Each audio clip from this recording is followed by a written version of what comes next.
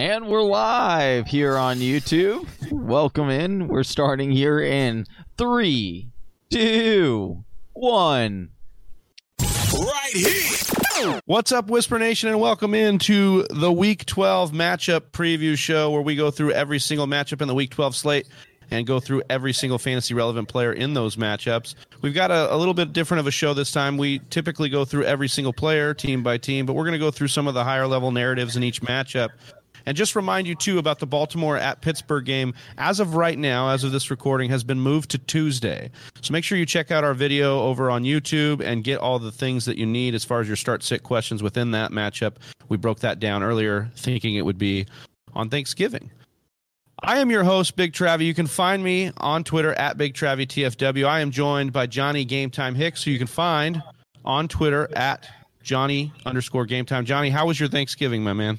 It was very, very enjoyable. I had some of the best turkey ever, smoked turkey, so it was different as well. So, but it was great. I hope you guys had a great Thanksgiving. I hope Whisper Nation had a great Thanksgiving. Johnny likes his turkey smoked. He also likes to get smoked in fantasy football. So, two things that go to bed. Hello. Also on the mic, we have Austin Sear, ARC. You can find him on Twitter at Austin_R_Sear. Austin, how was your Thanksgiving, my man? It was one of those Thanksgivings where I didn't know how it was going to be coming into the holiday, but now that it's been completed, looking back on it, I really wish I could just replay that entire day like 2 more times. Yeah, well, I just want you both to know that I'm very thankful for you, and I'm thankful for Whisper Nation, and I hope they all get the W's that they need this week, and that's why we're going to start off with the Buffalo Bills hosting the Los Angeles Chargers. This is a 54-point over and under. It's we've got Buffalo favored by 5.5 at home here. We're going to start with the Chargers side of the ball, and Johnny, like when we look at the Chargers, it's really about Justin Herbert. It starts and ends there.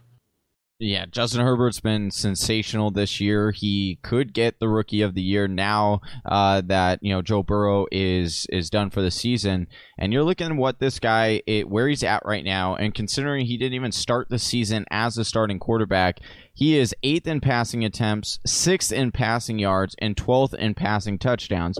That indicates to me, one, that he's doing a very good job when he's in there. He's getting the key plays that you want, the passing attempts and the yards, but the touchdowns have not yet quite equaled out to that. So I do think that there's some potential for some positive regression over the last half of the season that fantasy owners might really be excited about. And then you look at this matchup, Buffalo giving up the 5th most fantasy points to opposing quarterbacks, and they're also giving up the 14th most in explosive plays. So I think Justin Herbert is a great start this week.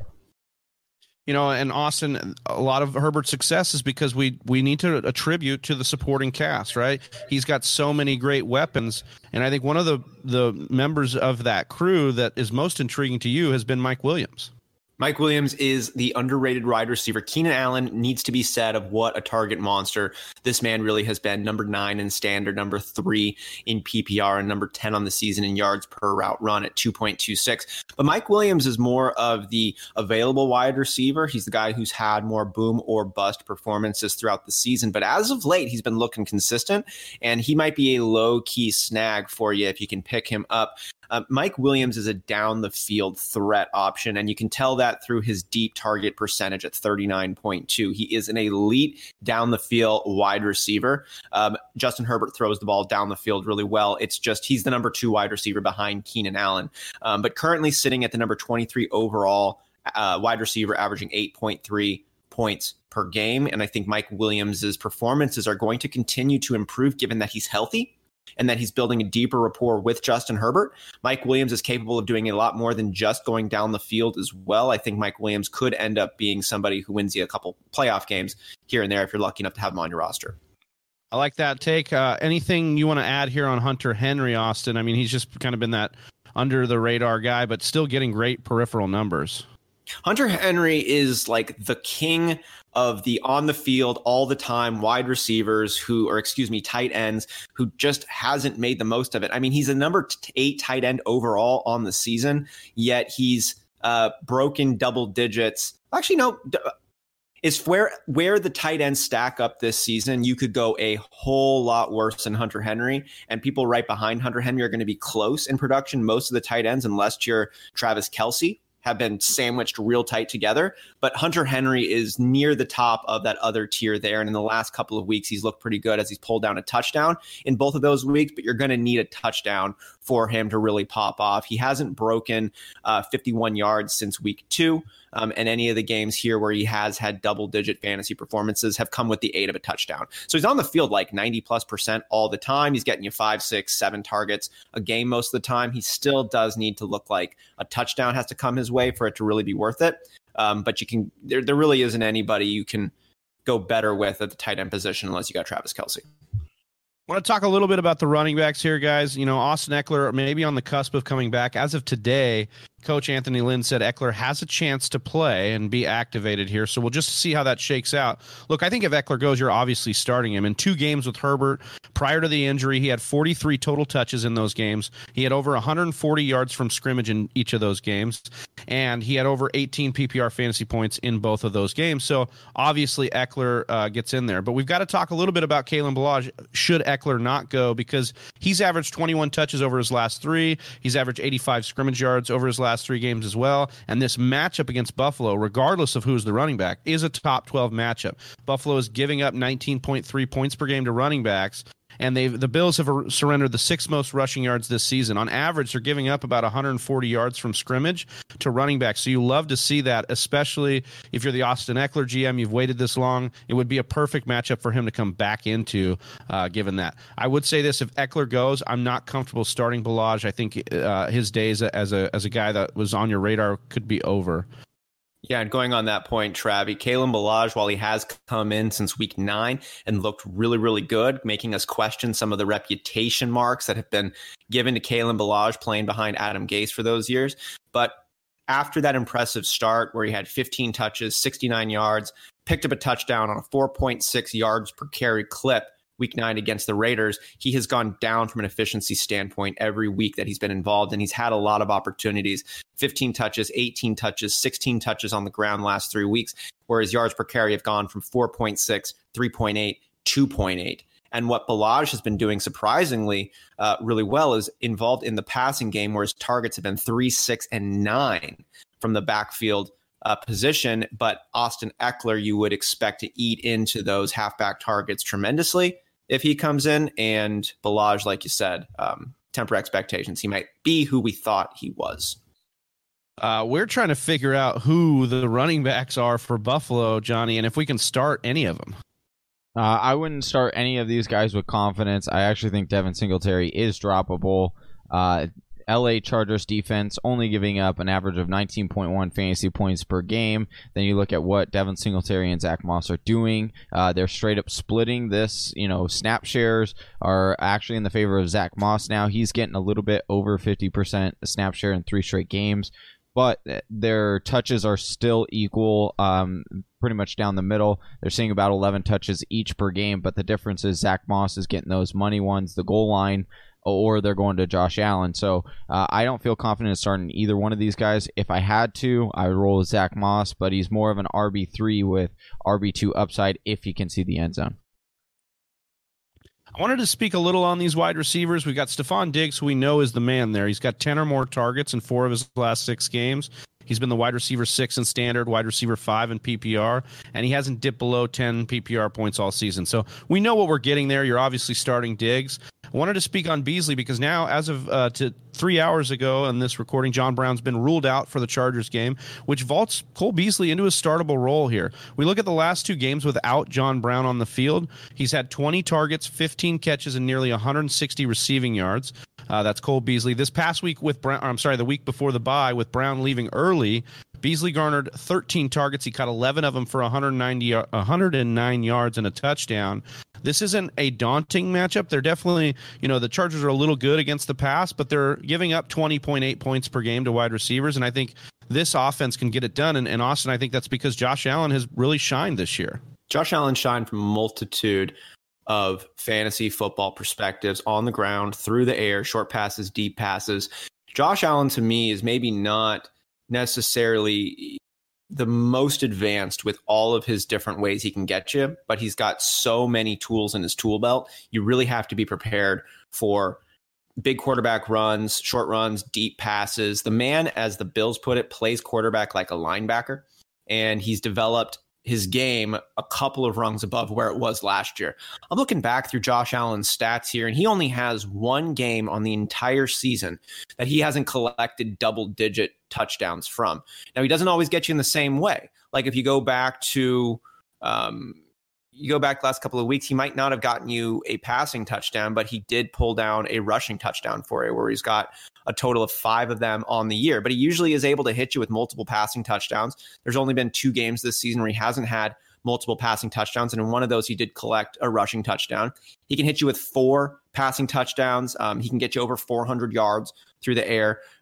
He can really hit you in any different fashion. And yeah, sometimes he's going to have games like in week 8 against New England where he has only 154 yards passing, but he's able to collect you 10 rushing attempts, get you a touchdown on the ground, and you have to be prepared for him to hit you in so many different ways. I'm feeling very good about Josh Allen, his supporting cast of weapons, and the role that Buffalo likes to carve out for their quarterback.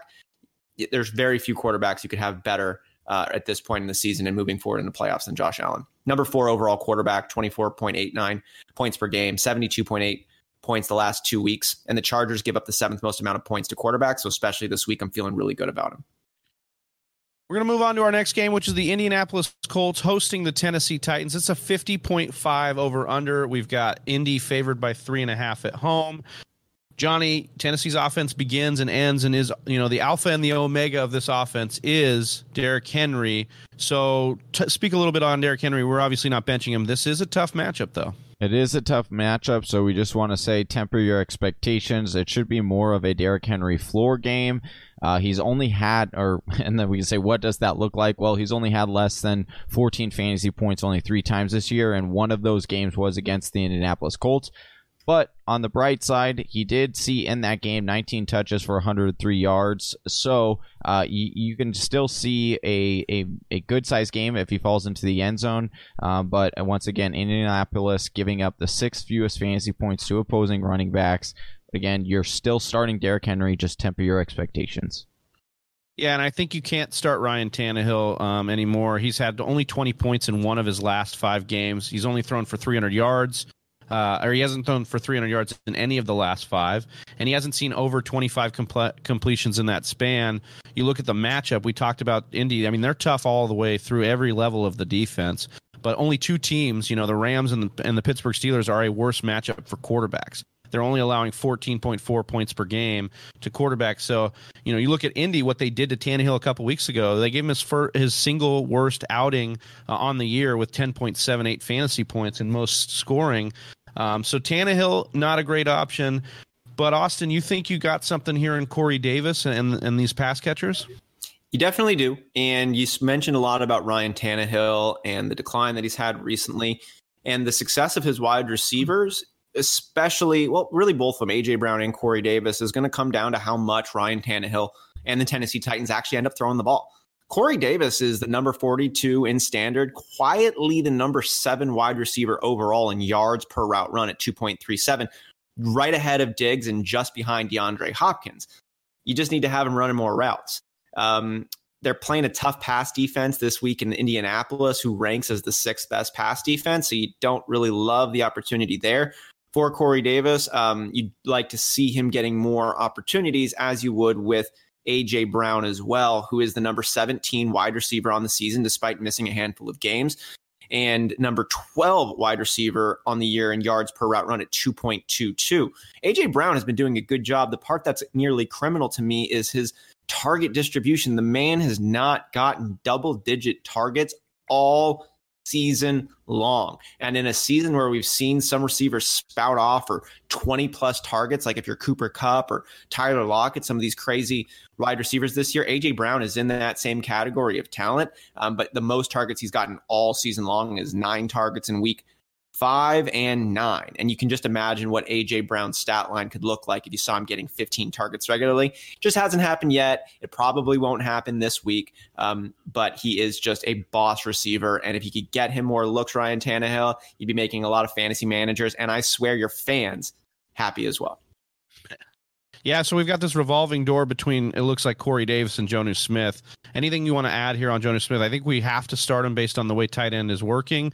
And he just it seems to be very boom or bust, like most tight ends. Here's the thing about Jonnu Smith right now is he started off so hot, and the rest of the tight end field minus Travis Kelce has been pretty homogenized. They haven't broken out one tight end here or there and really separated themselves from the pack. And Jonnu Smith is no exception. He currently is the number 2 overall tight end, but since week 5, he's averaging the 8th most amount of points. So he's still holding on to that early lead that he had there in the beginning of the season, but his performances since week 5 now, is kind of having him at the back end of that tight end 1. So while his overall stats are pretty darn impressive, more impressive than his recent stats have been, and that to me would show a trend of kind of falling into the middle of the pack.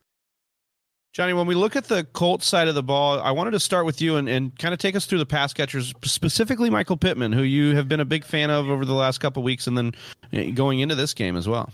Yeah, unless his name is Michael Pittman, I don't want to start him, even though the matchup looks pretty nice on paper for all the wide receivers. Tennessee giving up the 11th most fantasy points to opposing wide receivers with just about 25.3 fantasy points per game on average. But like you said, Michael Pittman seems to be the golden guy, the only guy in Indianapolis that seems to be consistent. He's got a 16.33% target market share since week 9, which is the highest on the team. He's got 223 receiving yards, which is 80 yards above the next highest one, which would be Zach Pascal on the team.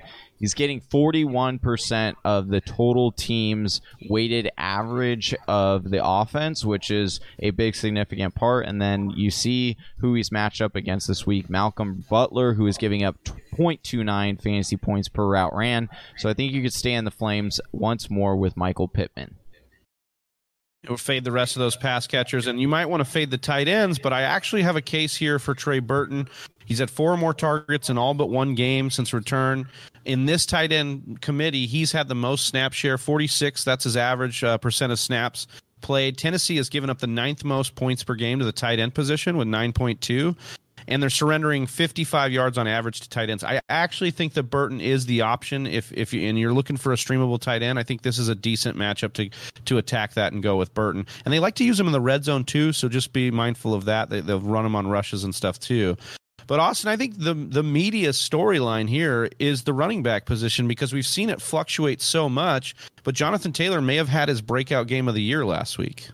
Yeah, it looks like Jonathan Taylor has reemerged himself as the back to start and roster moving forward for the Indianapolis Colts. It's been a little bit of a roller coaster ride, hasn't it, Travis, for Jonathan Taylor and those rostered him. You start off the year with Marlon Mack still over there, but then picking up Jonathan Taylor with a lot of early draft capital there, expecting him to be the guy. But Marlon Mack is no slouch. He goes down early in the season, and everybody expects Jonathan Taylor, this highly touted rookie playing behind an elite offensive line, to just come out and have his way with the NFL. And he had a nice week, too. But after that, we had 26 attempts for 101 yards and a touchdown. It's 3.9 yards per carry.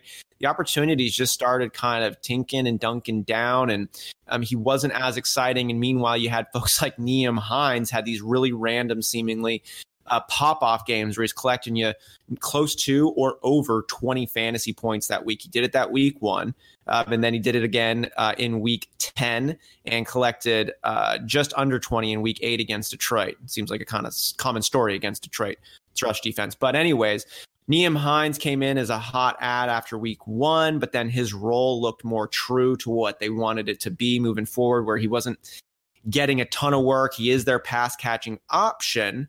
But now Jonathan Taylor is making a case for him being involved in the pass catching realm as well, where Jonathan Taylor last week had 4 targets, caught all 4 of them for 24 yards. The week before, 2 targets, 2 catches, 2 targets, 2 catches the week before that, and 2 targets, 2 target catches the week before that. I actually had to go back to week 5 where he has a dropped pass, 3 targets and just 1 reception. And he's only dropped 1 pass all season long, Jonathan Taylor is. So he's looking like a better pass catching option from the halfback position. Nyheim Hines is still the man. Jordan Wilkins, though, is an afterthought. He had 4 touches last week, 8 the week before that. I think that trend's going to continue going down. And Jonathan Taylor's 22 attempts last week for 90 yards, 4.1 yards per carry, 13.4 fantasy points last week is what I believe we're going to see more of moving forward, and especially this week going up against Tennessee, who gives the 6th most amount of points up to fantasy running backs, despite being the 17th ranked pass defense. They've been letting up a lot of points. I think that continues this week. I feel really good about Jonathan Taylor this week as well as moving forward. We're going to move forward now to the Minnesota Vikings hosting the Carolina Panthers. This is a 49.5 over-under. We've got Minnesota favored by 4.5 at home. We look at the Carolina side of the ball. It looks like Teddy Bridgewater is going to get back. Johnny, is that enough, him back on the field, enough for you to stream him in this matchup? We've seen Minnesota been had through the air. I mean, even Andy Dalton had a great game against them last week. Yeah, it just looks to be a little bit more juicier on paper than actual. I don't know if you can actually trust in Teddy Bridgewater on this revenge game. I do think he is a safe play with little upside. So if you just need a solid quarterback that's going to get you, 20 fantasy points, then I think Teddy Bridgewater is your guy. But he hasn't thrown for more than 2 touchdowns in a game this season, so there is some concern there. And if there's concern for Teddy Bridgewater, where does that leave us with the pass catchers, Austin? Yeah, it's an interesting one. This pass catching trio in Curtis Samuel, Robbie Anderson, and DJ Moore has been one of the most interesting trios of wide receivers for me in the entire NFL. Pittsburgh's close, but Carolina takes the cake for me here because all 3 of their wide receivers are at least wide receiver 2s, back-end wide receiver 2s. Curtis Samuel will be the 3rd of the bunch, clocks in as the 25 ranked wide receiver in both PPR and standard formats. And they get Curtis Samuel involved in a lot of different ways, short passes, deep passes, as well as in the backfield where he's had at least 1 rushing attempt every single game, no more than 4 rushing attempts, 2.6 on average per game. Just they get him involved in a lot of different ways. The real conversation here, though, is between Robbie Anderson and DJ Moore. You've got 2 good receivers there who I think are going to be pretty solid moving forward the rest of the year, whether it's Teddy Bridgewater or PJ Walker, their XFL quarterback who came in last week and played really well. And the issue here is going to be how accepting their quarterback is to throw it deep. If anybody here in DJ Moore rosters have been wondering why hasn't DJ Moore had this larger breakout, that's the answer. Teddy Bridgewater does not like to throw the ball deep, despite him being an actual pretty good deep throw passer. Breaking it down here just a little bit, where you see DJ Moore as the number 10 overall standard wide receiver and 13 in PPR versus Robbie Anderson, who's the 22 standard wide receiver and 14 PPR. So he jumps 8 positional points, 8 ranking points that Robbie Anderson does when we go to PPR, as where DJ Moore falls back. Robbie Anderson has 95 targets compared to DJ Moore's 80 targets, despite DJ Moore collecting more fantasy points overall from both perspectives. DJ Moore does better work with the ball when he's got a shot. Robbie Anderson just catches more passes because Teddy Bridgewater likes to throw the ball a little bit shorter. When we look at Bridgewater's completion percentage in terms of deep passing, he's number 17 on deep attempts, which is, below middle of the fold, but he's number 6 in deep completions, not completion percentage. Number 6 overall in deep completions. So he completes the ball actually all the time, but he doesn't really try it that often. And DJ Moore does have something to do with the success Teddy Bridgewater has had throwing the ball deep, where he ranks number 3 in deep yards, 382.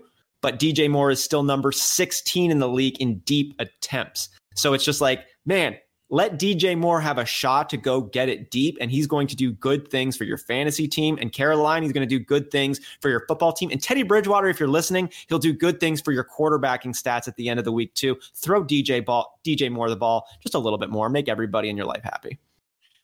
Fantasy GMs are going to want to be happy with Mike Davis, even though, prior to last week where he kind of got back against Detroit, he had 21 touches, 79 total yards and a touchdown, 15 PPR fantasy points. Prior to that, he had 4 straight games with 10 PPR fantasy points or fewer, and he hadn't scored since week 6. He was looking like a bad start even against Detroit last week, but he got it done for you. This is a middle-of-the-road matchup against Minnesota. We're going to have CMC out again, obviously. They haven't given up a ton of yards. Minnesota hasn't, but they've given up – or I'm sorry. They haven't given up a ton of rushing touchdowns, only 6, but they're allowing quite a bit of yards, 140 yards from scrimmage to running backs per game. They're giving up 18.2 fantasy points per game. I think you got to roll with Mike Davis, especially with the way the running back landscape is, and without CMC in there. But just don't think that it's going to be a world beater matchup or that he's a world beater running back. He is a backup for a reason. On the other side of the ball, we have the Minnesota Vikings. And Johnny, we know Kirk Cousins got the pipes. He can sing, but can he sing fantasy goodness to your roster this week? I mean, he's been on a bit of a hot streak here. He's thrown 12 touchdowns in the last 5 games. He's only scored fewer than 20 fantasy points one time during that span. But I am not staying in the Flames in this game. Carolina giving up the 13th fewest fantasy points to opposing quarterbacks on average. So I will sit Kirk Cousins this week. Austin, when we look at what's going on with Dalvin Cook, I mean, there's not much to say here, right? The man's good at football. He's playing really, really well this year. Keep him in your roster. And then we got to move on to those wide receivers because Johnny mentioned Kirk Cousins, like he's the man here and he's getting it done for them. But like that's behind all these wide receivers that he's got working here. I want to start with Justin Jefferson because we do have Adam Thielen maybe battling the COVID situation and designation. So not sure if he's going to play. Let me just double check on that. But Justin Jefferson has been a tad boomer bust, but his busts, man, his booms have been great. Like they've been elite. He's had 4 100-yard games, 60 or more receiving yards in 3 straight games. For me, like especially if Adam Thielen doesn't go, you're smashing start on Justin Jefferson. But Carolina looks like a tough matchup. You know, you're going to get that red or that orange when you're looking at your fantasy lineup because they're only giving up 19.3 points per game to wide receivers. But I really do like Justin Jefferson, especially if Thielen doesn't go. If Thielen goes, like obviously an auto start, 11 receiving touchdowns. That's number 1 in the NFL. And he's the wide receiver 4 in standard and wide receiver 8 in PPR. Our next game on the slate is the Jacksonville Jaguars hosting the Cleveland Browns. This is a 48.5 point over-under. We've got Cleveland favored by 6.5. Austin, when we look at this matchup, I wanted to start with you talking a little bit about Austin Hooper. If you think that Austin Hooper with the tight end landscape is still going to be under consideration in your lineup. You know, Austin Hooper is in consideration in the tight end landscape because he is another tight end who's involved in the field, but he's not Travis Kelce, and that means you can really throw a dart at one of these other starting tight ends, and that's no cop out on this one. We'll break it down a little bit more, but you know, just to highlight a little bit of how much of a separation exists currently between Travis Kelce in the field. We're looking at Travis Kelce 14.7 points per game since week 5, and the next wide receiver after that, 8.5 points per game. It doesn't even matter who it is, it's Darren Waller. But after that's like 8.5, 8.3, 8.2. It's really close in terms of the points per game. And you jump up like a full touchdown to Travis Kelce. So Austin Hooper is just another one of those tight ends that you can go ahead and take a shot on here. And he's not a bad one to take a shot on. He's going to be limited, though, by Cleveland's willingness to throw the ball, which they really don't have a ton of. The last 2 weeks, Austin Hooper has had 7 targets compared to Njoku's 1 target, but only 44 combined yards. He's tied with Landry during that stretch in terms of targets and 1 just behind Higgins, but Cleveland hasn't eclipsed 300 passing yards all season long. Now, I love the fact Austin Hooper is going against Jacksonville's defense, which clocks in as letting up the second most amount of fantasy points to the tight end position. That obviously looks nice, and Austin Hooper is looking like he's cleared up from that appendicitis surgery going on. But it's still the Cleveland Browns, where they haven't thrown the ball for more than 300 yards. And that is really what's ultimately going to be capping Austin Hooper's upside. But hey, you might get 40 yards and a touchdown, 10-point double-digit performance, and that's about as much as you can hope for from any tight end, not Travis Kelce. Johnny, we've talked at length how low volume this passing attack can be at times, but you really think that Rashard Higgins is worth a must start like this week? You really love him here? Absolutely. If you need a waiver wire target to go and plug and play this week, Rashard Higgins is that guy. Everything on that I look for a breakout wide receiver for the week it lines up with Rashard Higgins. Jacksonville giving up the sixth most fantasy points to opposing wide receivers with 26.5. Rashard Higgins, since OBJ going out, getting a 19% target market share. He's caught 13 of 17 targets, which is very impressive in itself. But then you look at his ADOT, average depth of target is 15.71. That makes it even more impressive. And then you look at who he's facing this week. Chris Claybrooks, who is giving up one of the league's most in 0.41 fantasy points per route ran. So I expect them to let the air it out a little bit in this game. Last two games have been very bad weather games, so you kind of have to throw a lot of that, target market share and stuff out of the window because it's way different. It'll be sunny in this game, so I would start Rashard Higgins 100%. The sun is shining on that running back core, too. We've got Nick Chubb back, Kareem Hunt. Both these guys are doing really well. Like, I don't want to beat a dead horse here. You're starting both of these guys, and I think the question comes to Kareem Hunt. Like, can you continue to start him? But he's only failed to reach double-digit PPR fantasy points in 3 games this year. He's actually averaging more touches when Nick Chubb's in the lineup, crazily enough. That was kind of a weird dynamic there. And then Jacksonville has been the 7th best matchup for enemy running backs, 20.5 fantasy points per game. Cleveland, nearly 7-point favorites. I think those running backs are going to eat in this game. On the Jacksonville side of the ball, I want to start with James Robinson because it's probably going to start and end there as far as this team is concerned. Yeah. He has not dipped below double-digit PPR points in the last 5 weeks. He's averaging over 23 touches over his last 4 weeks. He averages over 110 scrimmage yards over the last month. Cleveland has been tough against running backs. They're number 8 against running backs.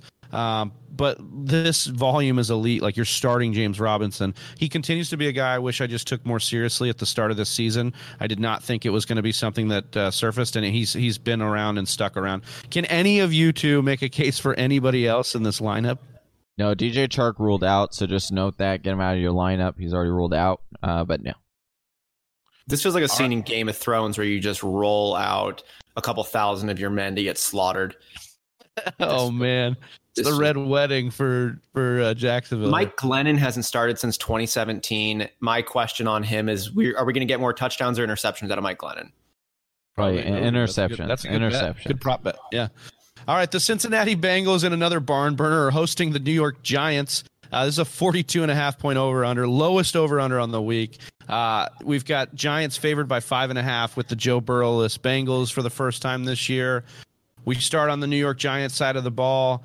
And Austin, I want to start with those wide receivers because they are really talented, but Daniel Jones is not and seems to be sinking their value each and every week. Yeah, it really does. You got 3 wide receivers in New York worth considering: Sterling Shepard, Darius Slayton, and Golden Tate. And I think they should be considered in that order: Shepard, Slayton, Tate. Where since week 7, the return of Sterling Shepard, we've seen Golden Tate just 10 targets total. Darius Slayton, 20 targets in that same run compared to 32 targets for Sterling Shepard. Not only has Sterling Shepard had the most targets come his way, he's been able to do the most with them, ranking 1.7 yards per route run. That's number 55 of wide receivers, compared to Darius Slayton's 1.62 yards per route run, 55, and Golden Tate, just worth mentioning, clocks in at 87 for wide receivers at 1.32 in terms of yards per route run. Darius Slayton, we thought, was going to be more of that big play player, and he certainly got talent and can make some plays happen here and there, but it hasn't happened at a consistent enough rate to factor into his metrics. Sterling Shepard would be worthy of your consideration. He's the top one. And then Darius Slayton. But like you said, until Daniel Jones gets a little bit better, Darius Slayton and Sterling Shepard are going to be somewhat afterthoughts who your opponent's not going to be scared of. Hey, maybe they come in and sneak you up with 80 yards and a touchdown. I mean, give you a respectable fantasy day, but these aren't anybody to really be taken as threats or to be too scared of right now. I'm scared to start any pass catcher for the Giants, but I think the one I'm least scared about is actually Evan Ingram. He's only the tight end 19 in standard, and that's depressing. That's the Daniel Jones factor, but he's had 9 or more targets in 3 of his last 4. He's going to get another pristine matchup against Cincinnati. Only Atlanta, Jacksonville, and Cleveland give up more points to the tight end position than Cincinnati. So I think you can start Evan Ingram with confidence. Like, I don't know if it's like huge confidence, but like it's definitely there. But I think you're confident in Wayne Gallman, Johnny. He's actually done some pretty good work. Yeah, he's had a goal line back. He's been the goal line back for 4 straight games now. He's had a touchdown in each of those games. He's carried the ball 13 or more times during that span, and he's seen 53% or more of snaps during that span as well. You got Devontae Freeman still dealing with the ankle issue on IR. And so Cincinnati giving up the 11th most fantasy points to opposing running backs. I'm starting Wayne Gallman this week as an RB2. I like it. On the Cincinnati side of the ball, is there any RB2 value in in that backfield, Austin? We've got no Joe Burrow, and we've got the Giovanni Bernard and Pirine show going on. Right, so Giovanni Bernard, I know a lot of folks are getting pretty excited when the Joe Mixon news came out, as Giovanni Bernard has been a pretty consistent, decent staple for you in the fantasy world for a long time. And he started off well in that Week 8 performance against Tennessee, dropping 21.3 fantasy points. 15 rush attempts, 62 yards collected, 4.1 yards per carry, and had a touchdown on that. He also caught 3 passes out of 4 targets for another touchdown there. You love to see that. But that was about as good as it's gotten for Giovanni Bernard as the weeks have progressed, where we saw his last 2 performances declining efficiency, 3.8 yards per carry against Pittsburgh, and then 2 yards per carry there against Washington on just 9 rushing attempts. Giovanni Bernard has also had Samaje Perine enter the field, and his snap share has gone up the last 2 weeks from 26% snap percentage against Pittsburgh week 10 to 46% snap share last week against Washington. He hasn't been great or efficient on the ground, but it's just eating into Giovanni Bernard's rushing attempts. The saving grace, if there is one for Giovanni Bernard this week, is that he is still the pass-catching halfback. We saw 5 targets go his way for 4 receptions last week and 7 targets, 4 receptions his way the week before that. And in a game where Brandon Allen is going to be quarterbacking for Cincinnati, is hit and miss as New York is, I would expect Cincinnati to be playing from behind, which would encourage the game flow to have Giovanni Bernard even more on the field. And a couple of extra passing attempts could go his way, but I would fade on this matchup if you could. Yeah, it's not looking much better in the passing attack either, because obviously Brandon Allen in here for Joe Burrow. So I was trying to look at these wide receivers and make a case for any of them. I think the best matchup and floor and shot at some points here is Tyler Boyd. He's going to face plenty of the slot corner for the Giants in Darnay Holmes, who's giving up 1.56 yards per route run. So I'm really only trusting Tyler Boyd if I have to. And then, we loved what T. Higgins was doing. He was an auto start, but I just can't trust that Brandon Allen's going to come in and have the same rapport with T. Higgins. Talent should arise, but is Brandon Allen going to have enough talent to get the ball to these guys? I think he's going to take the safety net and Boyd, if I had to bet, more likely. And so, Johnny, you're obviously rolling with the Giants defense in this game. Yeah, I think they're one of my top streaming options for the week. This is going to be a nice game for them. All right, so we've got the New England Patriots in our next game hosting the Arizona Cardinals. This is a 49.5 point over-under. You've got Arizona favored by 2.5 here. This is going to be a good game, I think. It's going to be a good test for both squads about where they're at in this this maturing season. Johnny, I want to start with the running backs for Arizona, because that's kind of been your forte. That's kind of been something that's been close to your heart this season. Yeah, I think that you can definitely start both of these guys in this game. New England 14th best against opposing running backs, so not the greatest matchup, but what we saw at the end of last week's game against Buffalo is that not against Buffalo, against Seattle, you saw Kyler Murray get a little bit banged up. As a result, what did you immediately see? You saw Kenyon Drake finally score a rushing touchdown, only his second on the season, and I think that that's what you're going to start to see a lot more moving forward, because we definitely need Kyler being quarterback, or else this team is going nowhere. And then you look at Kenyon Drake and what he's been able to do this season. He gets a lot of hate, but even in amongst all the hate, he's still top 10 in rushing yards on the season with 641 yards, number 9 in rushing attempts with 146, and he missed a game due to the ankle injury. So I think that he is a plug-and-play RB2 for you this week. Look for him to get between 16 and 18 touches, and I actually think that he can get in the goal line, get the goal line carry again this week and get a touchdown. Chase Edmonds, on the other hand, the carries significantly went down when Drake came back on the field. Their snap shares are a little bit more 50-50 split. So I do think that Chase Edmonds will see between 7 and 9 targets in this game, making him an okay flex play if you need him. Austin, DeAndre Hopkins probably belongs in your lineup for the rest of time, but you have your eye on Christian Kirk and the secondary weapons here within that passing attack. Yeah, I do. And it first needs to be said that the Arizona Cardinals don't really have a tight end in terms of involved in the offense. No tight end over the course of the season has had a greater snap percentage than 45% on the year. And Dan Arnold, who's been involved the most last week, 41%, 2 targets, 48% snap share the week before that, 4 targets gone his way. And his top yardage, he get, we're looking at 4 yards, 34 yards, 16 yards, not a big impact player. And I bring this up because we're talking about safety blankets, and tight ends oftentimes are that safety blanket for their quarterback. The safety blanket on this team would be Larry Fitzgerald, who catches, 10 targets last week, 5 targets, 8 targets, good amount of targets. He's on the field 75% of the time or more.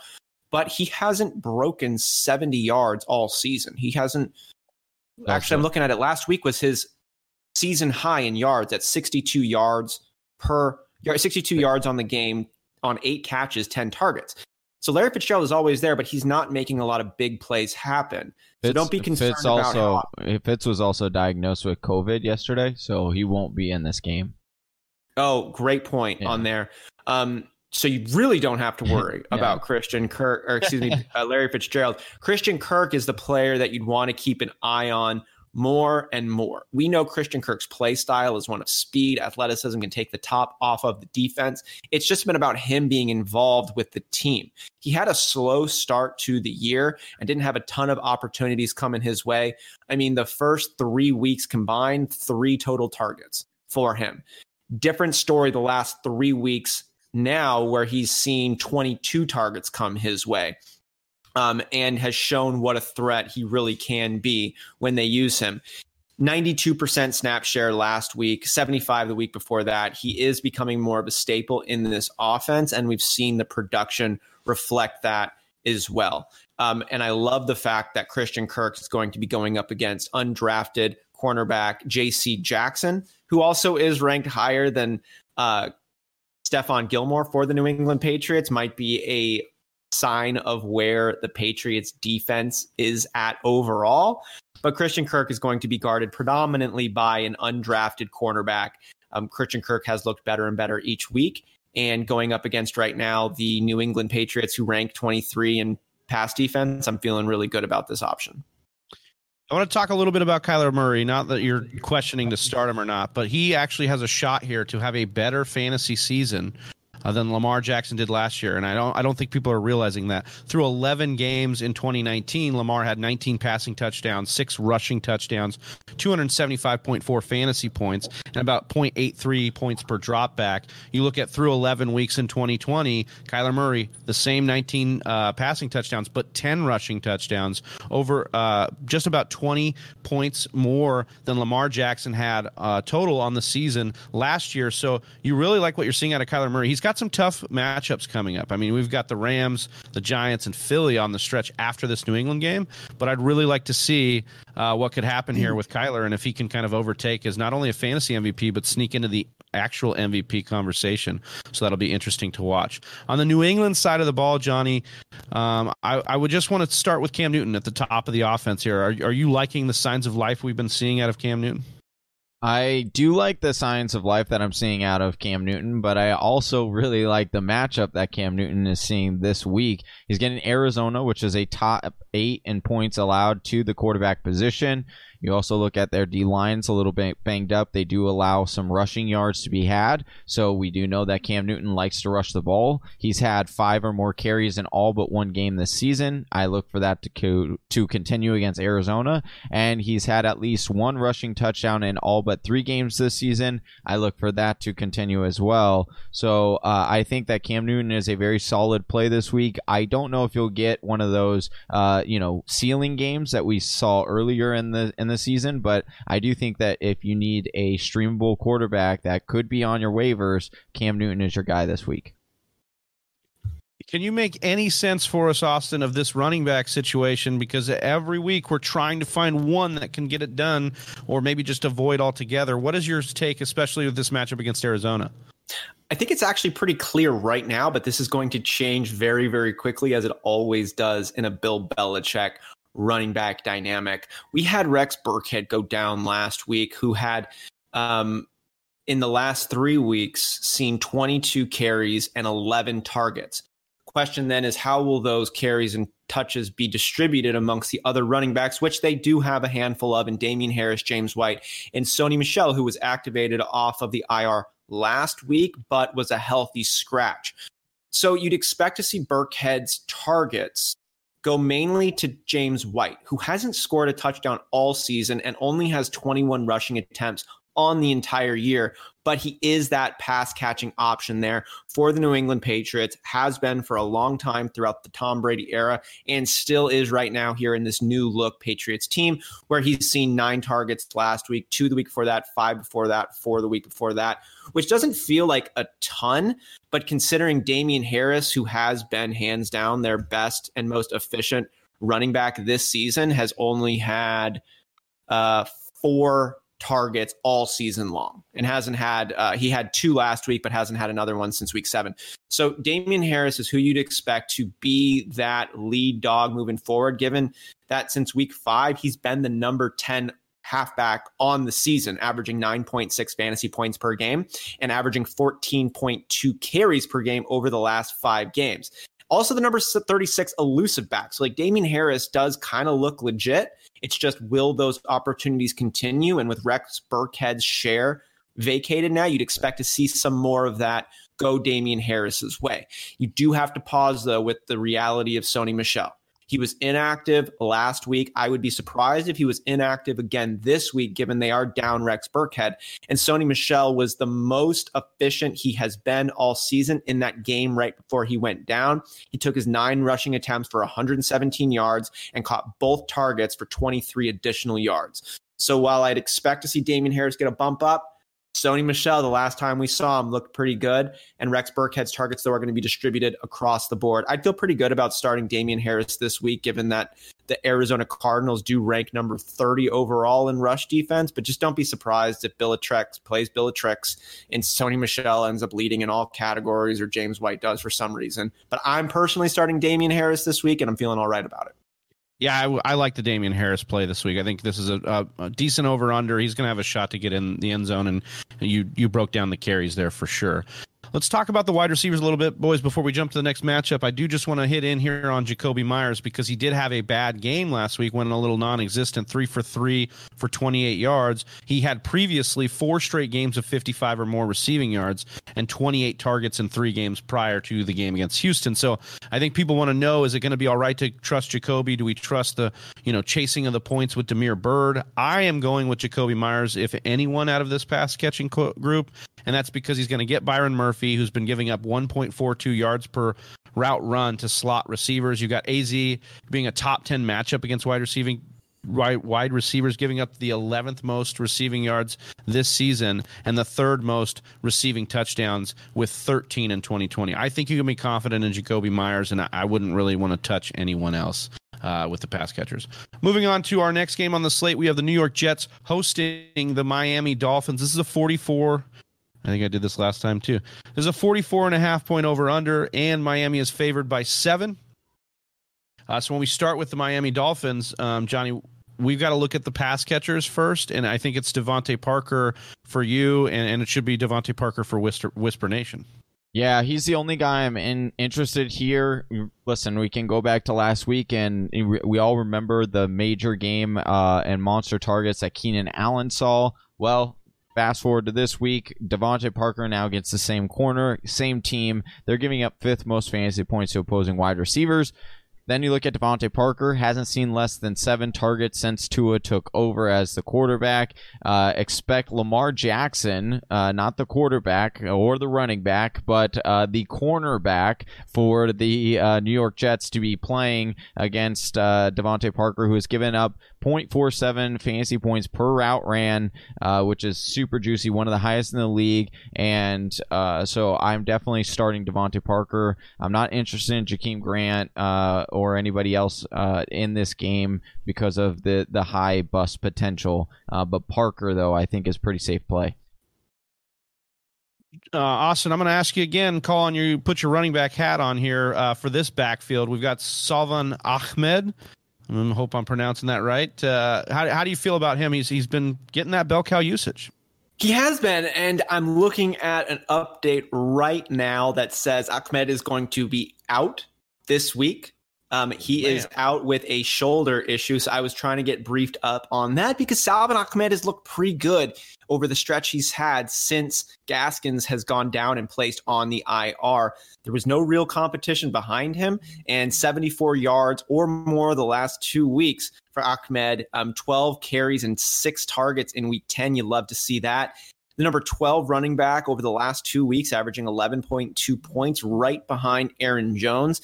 And the Jets have given up the 13th most amount of fantasy points to running backs, but ranked still pretty good at the number 5 overall. He has had a shoulder issue, though, which is now keeping him out of this game. That is breaking news happening right now, middle of this recording. So then the question comes, Matt Breida is still technically active for them. He's a real deep a real deep handcuff option.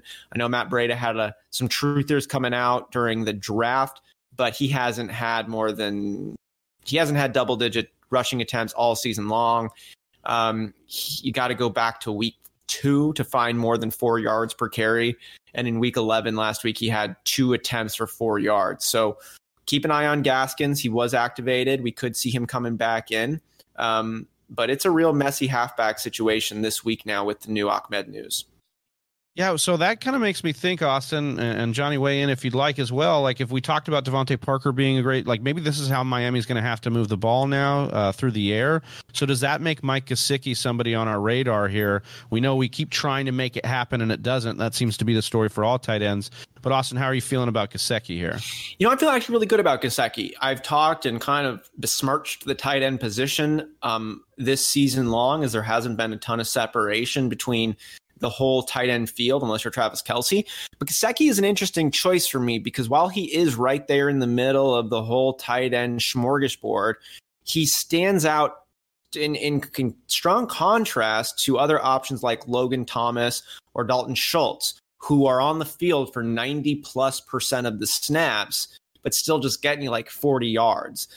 Mike Gesicki is somebody who's not really on the field more than half the time. He's got like a 50% snap share percentage, and I don't think that's going to change, but he's still raking in similar production. 43 yards, 40 yards, 42 yards the last 3 weeks, hasn't had a touchdown. So if you factor in a touchdown there, you're feeling good about that. And if his snap share percentage goes up at all, that could elevate him into another tier because he's currently right kind of in the muck there of all the other tight ends, but is only, on the field half the time. So I like the upside that someone like a Mike Gesicki provides, given that his floor is still what it's looked like from the other tight ends, but his ceiling is so much higher. I just want to say that you might be scared off of streaming Tua Tagovailoa this week, based on the fact that he's had back-to-back games under 20 fantasy points. He's only scored more than 20 in one of his 4 starts.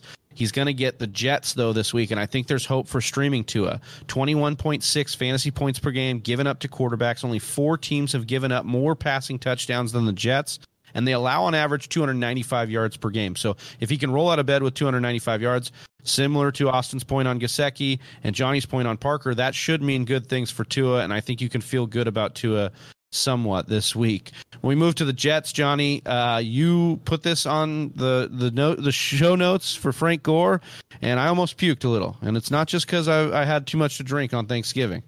Yeah, it's not the greatest start ever, but look, Miami is susceptible to the run. 10 fantasy points allowed to opposing running backs, and Frank Gore, he just doesn't go away. He's the only one left there after the Pirine ankle injury. He got 17 targets last week once he did go down, and Miami giving up the second most explosive run plays. So I do think if you are in a pinch and a bind, and you need a running back this week, Frank Gore is probably most likely on your waiver wire, and you can plug and play him this week. I want to talk a little bit about the wide receivers for the Jets. You look at Denzel Mims finally getting activated in this lineup a little bit. He's had 7 or more targets in 3 of his last 4 games, 60 or more receiving yards in back-to-back games. But I'm fading Denzel Mims here. He's going to get a heavy dose of Xavier Howard, and I actually think what we've seen out of Rashad Perriman from Joe Flacco to Perriman makes Perriman the start of these wide receivers. He's got 3 touchdowns over his last 2 games, over 50 yards in each game since returning from injury. Byron Jones is probably locked up with Perriman, but he's given up 1.2 yards per route run to wide receivers. And we've seen Flacco make deep play wide receivers relevant consistently over his years, not only just here, but in Baltimore. And then so the question remains, like Crowder, where is Jamison Crowder? He hasn't seen over 4 targets in 2 weeks back from his injury, hasn't eclipsed 30 receiving yards since coming back. And like I just said, I think Flacco seems to not have eyes for Crowder. Like he just isn't looking for him in the same capacity that Sam Darnold had been. And also just really quickly, like, are you getting lulled into streaming anybody else here for the Jets? I thought about it for a second with Joe Flacco, as his last 2 performances have been for over 200 yards, and he's had multiple touchdowns in both of those weeks, giving you fantasy outputs of 26.4 points per game and 18.4 points.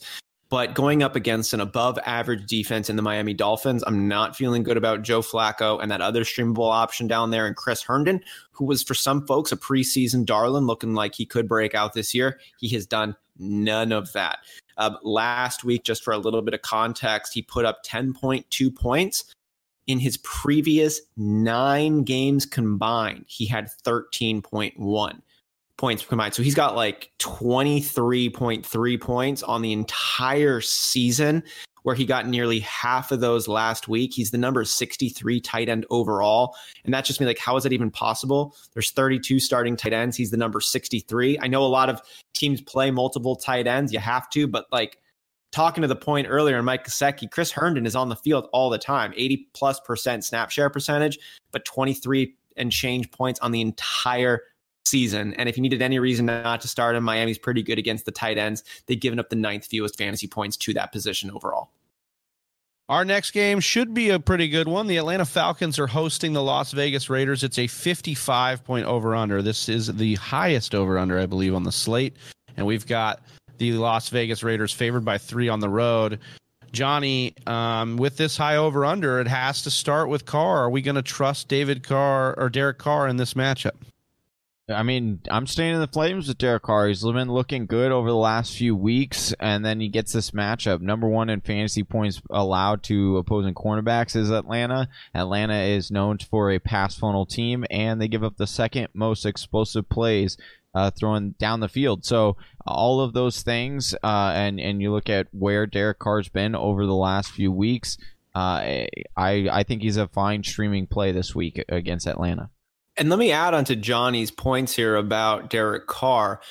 His issue right now just comes from opportunity and going deep, letting it loose. Because when he does go deep and plays for it, he is very efficient. He's the number 3 quarterback in terms of QBR, quarterback ranking on deep attempts, behind just Kyler Murray and Aaron Rodgers, right ahead of Patrick Mahomes, except he's number 18 in deep ball attempts. So he's got the number 3 ranking when he does go deep, but he's number 18 in attempts. He just doesn't try it that often. And he's the number 7 ranked quarterback by Pro Football Focus and the number 5 quarterback overall in QBR, despite being the number 20 quarterback from the fantasy football perspective. So he's a lot better for actual football than he has been for fantasy football. But if you see his opportunity, just crank up a little bit, throw the ball a few more times a game and let it loose a couple times to maybe Henry Ruggs, one of your big play wide receivers who really hasn't had a lot of opportunities. But I think there's room to believe that if he did try, it would go the direction the Raiders would hope to see it. Well, you started talking about Ruggs there, so maybe just feel out that wide receiving passing core. I mean, obviously we know we're starting Darren Waller. He is one of the elite usage tight ends that we have in this game. But anything there with the wide receivers, I can't imagine we're wanting to trust any of them, but this matchup against Atlanta, really juicy. Now, Nelson Aguilar would be the receiver to give the most consideration to, but he hasn't had enough of a consistent output for me to really feel good about him. Week 11, he had 9 targets, but going back, you look at 4 targets, 3 targets, 2 targets. He is the top option, but he's just not that reliable. Henry Ruggs is the most exciting wide receiver for me, given his play style. We know what he can do with a single pass, but he hasn't had 4 catches all season long. He's got 1 touchdown on the season, and I'm going to need to see some more consistency from the pass game and Ruggs' particular role in the passing attack before I have any confidence in rolling him out. But there is a ton of upside. You just got to see it start to happen, which it hasn't yet. And I don't think it will, given Josh Jacobs' role and the way they run this Raiders team. I think the consistency that you're seeking out of the pass catchers really only belongs to Josh Jacobs on this team. I mean, that guy is a top 5 running back. He's the RB4 in standard, RB5 in PPR. He's top 5 in touches per game, rushing yards on the season, and running back attempts on the season as well. I do just want to note this is going to be, a test for him because Atlanta's been quite the pass funnel, and they've been the 5th best defense against running backs, only allowing 15.3 points per game and less than 70 yards per game on average to enemy running backs. So you should temper expectations, but obviously you are starting Josh Jacobs. On the Atlanta side of the football, if we're not concerned with Josh Jacobs, are we concerned with Todd Gurley, Johnny? Yeah, we definitely are. Just got another notification saying that Todd Gurley remains sidelined on Friday's practice. Not good news at all. He will definitely need to practice at some capacity on Saturday in order to be available for Sunday. So if he is not in on this game, you definitely want to go and make sure you pick up Brian Hill. Make sure he's rostered in all your fantasy leagues, because he's looked pretty decent in the limited amount of action we've seen without Todd Gurley. But if Todd Gurley does play, I would expect for him to be an RB2 with some RB1 upside, because he does see a lot of the goal line carries. Prior to last week, his lowest total touch was 16. But the vast majority of his carries have been between the 19 and 23 range. So it does seem that this could be kind of serious. There's not been a whole lot of info on it, but Raiders giving up the 5th most fantasy points to opposing running backs. So I would start Brian Hill or Todd Gurley. If one of whoever's healthy, I'm starting. Yeah, we can see a situation where they get it done there, but I was also looking at this as a possibility through the air, and I actually know that Matt Ryan's a scary start after going 19 of 37 for 232 and only 2 interceptions, no touchdowns last week. But New Orleans defense, that's who we played last week. They've been heating up, and I actually think that Las Vegas is a much better matchup for Matt Ryan. They're the 8th best matchup on paper, allowing 19.8 points per game, and I really do think with this high over-under, you could be smashing Matt Ryan as a really nice streamer this week. But Austin, it will have to depend on the availability of his wide receivers and how you're feeling about those pass catchers. Seriously, we've got 2 elite options here in Julio Jones and Calvin Ridley, both of which are pretty banged up. Julio Jones was absent from practice due to his hamstring issue. This has been lingering with him for quite some time. And Calvin Ridley clocked in another limited practice yesterday. Those limited practices almost make me more concerned than he's out this week trying to get right for the following week. It seems like Julio and Calvin are both looking to tough it out, which makes you really nervous from a fantasy perspective. Their ceilings get lowered. They're banged up. They also have a lot of other wide receiving options there, and Olamide and Russell Gage and Hayden Hurst. And it's not a far-fetched idea that Julio Jones and Calvin Ridley just end up getting limited. You take Julio Jones, who should be on the field for 99% of the time, who was on the field for just 36% of the snaps last week, gets an active designation, and then just doesn't play that often. So if they're in, I'd be real hell-bent to not start them, especially how elite those 2 options are, but you need to temper your expectations and even consider some alternative paths if your roster is fortunate enough to have someone who could compete with a Julio Jones or a Calvin Ridley, because they're not going to be themselves this week. All right, our next game on the slate is the Denver Broncos hosting the New Orleans Saints. This is a 44-point over-under. We've got New Orleans favored by 5.5 on the road.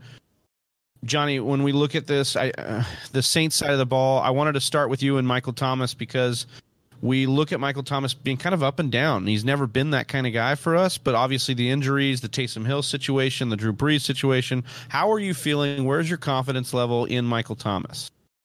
I wasn't very confident in him last week, but after what I saw on tape and what I watched, the chemistry between him and his quarterback, it actually looked to be pretty solid. So listen, I know the matchup on paper isn't the greatest.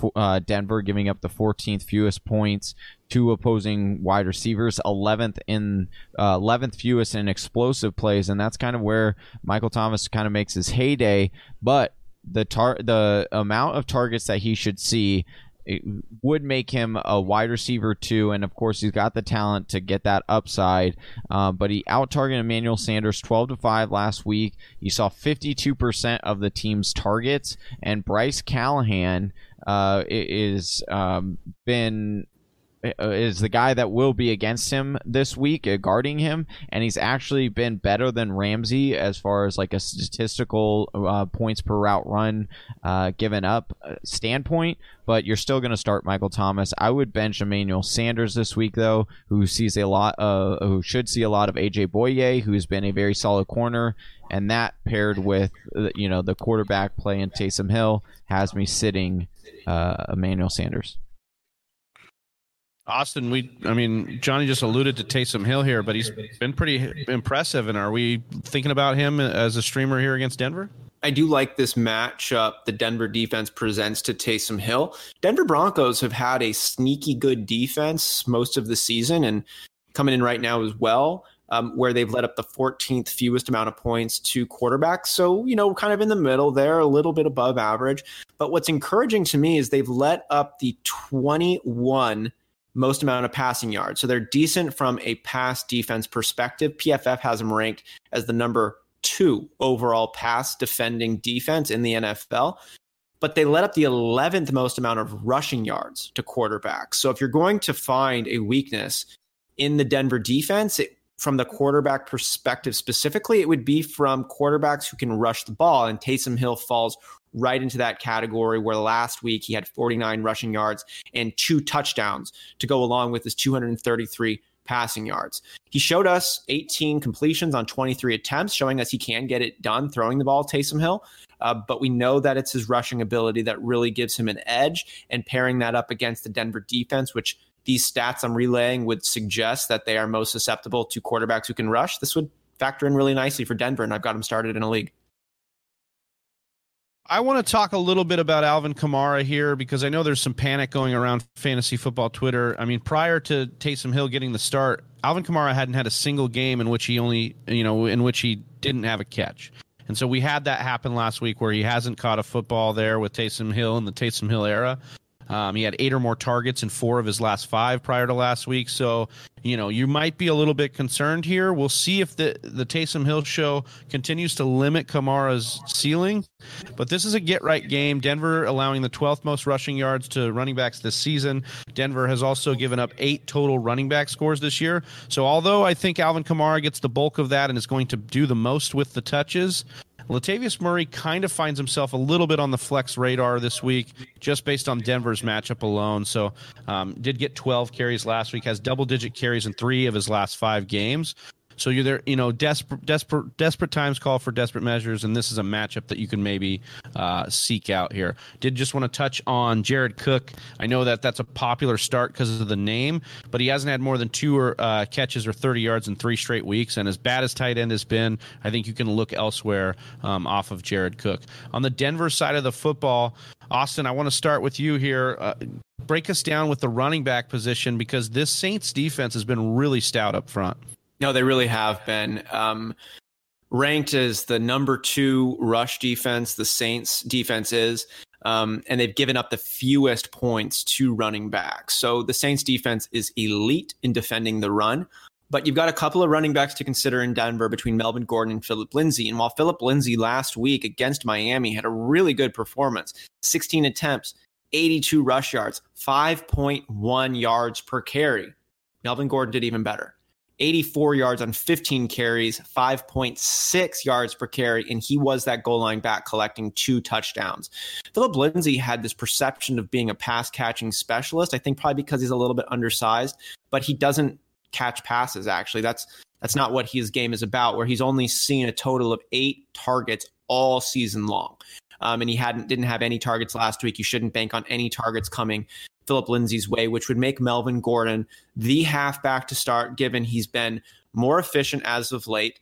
He's been catching more passes, and he looks to be the goal line back for the Denver Broncos. And Melvin Gordon's deeper analysis looks pretty good as well. It's not just what he's done with the opportunity, but he's the number 9 elusive back from Pro Football Focus. He's looked good. His numbers are all right. He's involved all over the offense. I think Phillip Lindsay is going to be more of the spell to Melvin Gordon, a really good speller who always overperforms his expectations. But Melvin Gordon is the back right now. Temper expectations this week, though, because of how stout and elite the Saints' rush defense is. Johnny, when we look at the pass catchers here, are you confident in any of these guys? Once again, I mean, a tough matchup for Denver here with Locke playing so bad as of late. The only guy I'm confident in playing, and it's not even a high level of confidence, it would be Tim Patrick. Tim Patrick has been a wide receiver 2 in almost every single game so far this year that he's played. And, the quarterback situation doesn't give you a lot of excitement. But New Orleans giving up the 12th most fantasy points to opposing wide receivers. So you like that. And, a lot of people might think, well, then I should be starting Jerry Jeudy, shouldn't I? And, Jerry Jeudy leads the team in 77 targets. But the problem is he's only caught 37 of them. And that's one, because he's having a lot of issues with Drew Lock delivering the ball accurately. Some of that is he's had a case of the drop. So he's also dealing with an ankle issue, which makes me believe that you should leave him on the bench this week. The only wide receiver I'd start is Tim Patrick. I think I'm going to boost a little bit of confidence here for Whisper Nation and Noah Fant. Like, he's seen 4 straight games with 75 or more percentage of the snaps. I know he's been nursing some injuries, but he's had 55 yards. Was his highest mark on the season, or in the last 6 games that he's played, was last week. So I actually think there's something there. And we talk about how tough New Orleans is, but I think they're a little susceptible against the tight end. 8.6 fantasy points per game given up to tight ends. So I really like Noah Fant this week, and I think you can start him with a little bit of confidence in this one. Our next game on the slate is the Los Angeles Rams in new SoFi Stadium. They're hosting the San Francisco 49ers. This is a 46-point over-under. The Los Angeles Rams favored at home by 7 points. Johnny, when we look at Jordan Reed here, that was the highlight you wanted to talk about a little bit, because that may be the one situation on this roster where you have a little bit of confidence. Yeah, basically he's the only guy I have confidence on this roster when it's coming from the pass catcher situation. LA Rams giving up the 13th most points allowed to the tight end position. They are bottom 13 in points allowed to the tight end position. But what have we seen through the 49ers if they want to steady this offense and move it, they use the tight end position. Jordan Reed saw an increase in snaps the last 2 weeks, 24% and then 44%. I could see them using him heavily in this game to move the ball. I don't love the play, but if you in a tight end barren system, we've talked about it a million times on this show, Jordan Reed, you can find a lot worse. Austin, can you make a case for any of the other pass catchers in the wide receiving core? I mean, we've got COVID banged up, rotating door of guys here, rotating door of quarterback. There's not a single clear option right now this week for the San Francisco pass catchers, tight end, wide receiver included. With the wide receivers specifically, Brandon Ayuk would be my recommended start if he does play. He's on the COVID list, but he could test positive before game time, so you need to keep an eye on him, given the last 3 weeks he's collected 31 targets and output 14, 19, and 16 fantasy points during that time. And you watch the way Brandon Ayuk just plays football. He's so electric, so exciting, can make a lot against even difficult defenses because he can jump over them. He'll do interesting ways to make plays happen for his team and your fantasy team. So I'm feeling good about him, but that to me would really be the only wide receiver. Deebo Samuel could return. This would be a desperation start for me at best. He's got 8 targets and 66 yards, both as season highs, pretty low ceiling over there, as well as with the rest of the options. Kendrick Bourne, 15 targets last 2 weeks. He's had 53 yards per game, but only 1 touchdown on the entire season.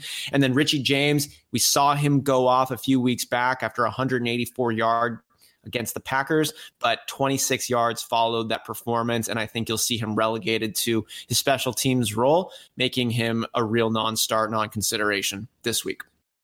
And also the Rams give up the second fewest fantasy points to wide receivers, so not a bad idea to fade on any of these pass catchers given that tough defense. Yeah, the Rams defense really been turning it on as of late and really just kind of locking it down, and they're looking really strong. So I agree with that. Where they have been a little bit more susceptible has been on the ground, even though they've been good against the run too.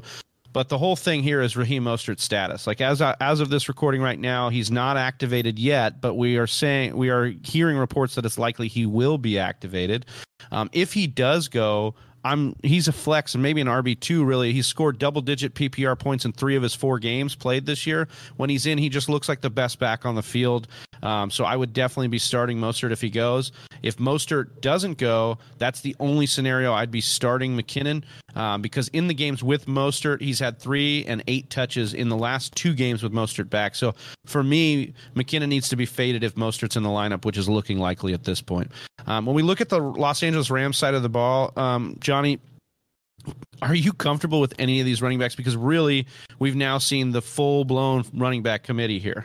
Yeah, I'm not starting any of them. I'm not confident in any play, not Darrell Henderson, not Cam Akers, not Malcolm Brown. San Francisco is 7th best against the run, giving up just 15.8 fantasy points per game. And then you look at all these, like the breakdown as far as target percent or snap percentage. You got Darrell Henderson playing 45%, which is the most. That seems nice, but the problem is the max he's getting is about 12 touches per game on the high end, usually around 10. And then Malcolm Brown, he's in there for 37% of snaps, but he generally gets about 3 to 4 targets. And then Cam Akers seems to be the hot hand guy. If he gets going, then they end up riding him a little bit more, and you see an effect of carries being diminished from Darrell Henderson.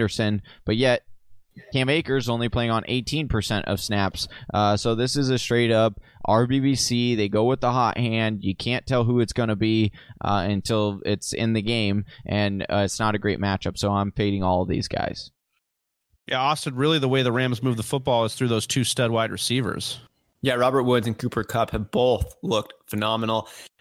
Course of the season, as well as what have you done for me lately. Both perspectives looking good for those two. Robert Woods in his last 3 weeks has had 24 catches, 248 yards, and 2 touchdowns. Just last week, he had 15 targets, 12 catches, 130 yards, and a touchdown on that. And that's number 2 coming into Cooper Kupp right now, who in that same stretch has had 305 yards, 40 targets. And last week was 13 targets, 11 grabs, 140 yards against a good Tampa Bay secondary. Josh Reynolds would be the 3rd wide receiver over there to consider, who's been on the field quite a bit at an 83% snap share the last 3 weeks. He's averaging 50 yards per game, but hasn't had a score yet, and he'd be a desperation start for me. Cooper Kupp and Robert Woods feel really good about those ones, even going against a San Francisco secondary that clocks in as the number 9 ranked pass defense. Yeah, I want to just add to the pass catchers that it starts and ends with those that Austin mentioned there, but Higbee and Everett continue to be questions for people. They've only had Higbee has only had 3 games over 50 yards all season. With more than 50 yards all season. He hasn't hit double-digit PPR points outside of the 3 touchdown game against Philly. And I think Gerald Everett, 35 or fewer yards in 5 straight. You can't start either of these. New Orleans is the only team that's allowed fewer yards to the tight end than San Francisco, so I would not be going there. And I think Goff has to be faded as well. He's got a 120-point game with over 2 touchdowns in his last 5. He's going to face a San Francisco defense that just held him under 16 fantasy points and 200 passing yards a couple weeks ago. So for me, you can fade Goff. We're going to move on to maybe the best matchup on the slate here. The Tampa Bay Buccaneers are hosting the Kansas City Chiefs. This is Vegas has the line updated 55.5 point over under with Kansas City favored by 3.5. So we really like what we're going to see points wise here. Johnny, when you wrote this on the show notes, I thought you might have been just messing with me. You said though, time to bench Patrick Mahomes? ? Yeah, it was just more so being a joke. Don't overthink this. It's not the greatest matchup on paper. I get that. Tampa Bay, their defense has been pretty stout lately. They've been causing a lot of turnovers, but you're still going to start Pat Mahomes. Just don't expect one of those ceiling games, maybe more of a floor to mid-range game. But I don't think that they'll it'll be a blow up game for Pat Mahomes. Austin, if we're looking at the wide receivers outside of Tyreek Hill, is there anything here as far as pass catchers? We know it's Kelsey, we know it's Hill. Anything at all? We keep trying to make that happen, but is it all just too volatile? Worth noting that Sammy Watkins is good to go. Now, he will be returning after multi-week absences, dealing with that hamstring and probably a couple of other issues, as Sammy Watkins has always got a couple of things he's dealing with health-wise.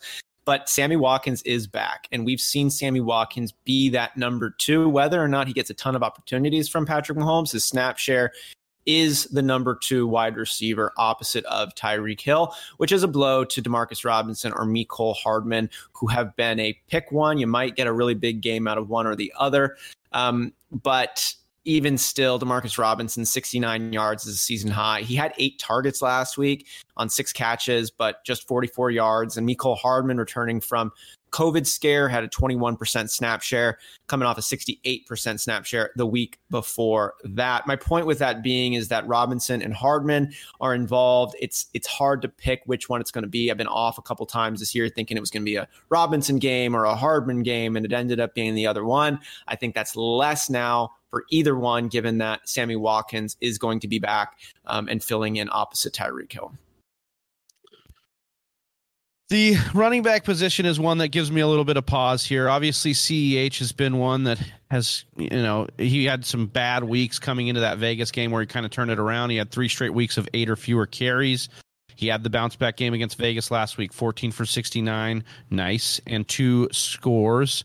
But he's going to face one of the worst matchups there is in fantasy football. Tampa Bay only gives up 14.7 points per game to running back and 53 yards per game on average that they've surrendered to enemy running backs. So for me, CEH is going to have tough sledding. I understand that you're probably going to need to put him in your flex. You're probably going to need to start him based on running back situation, but just know that's, you might want to shoot for upside in other areas of your lineup because of CEH being in such a tough matchup.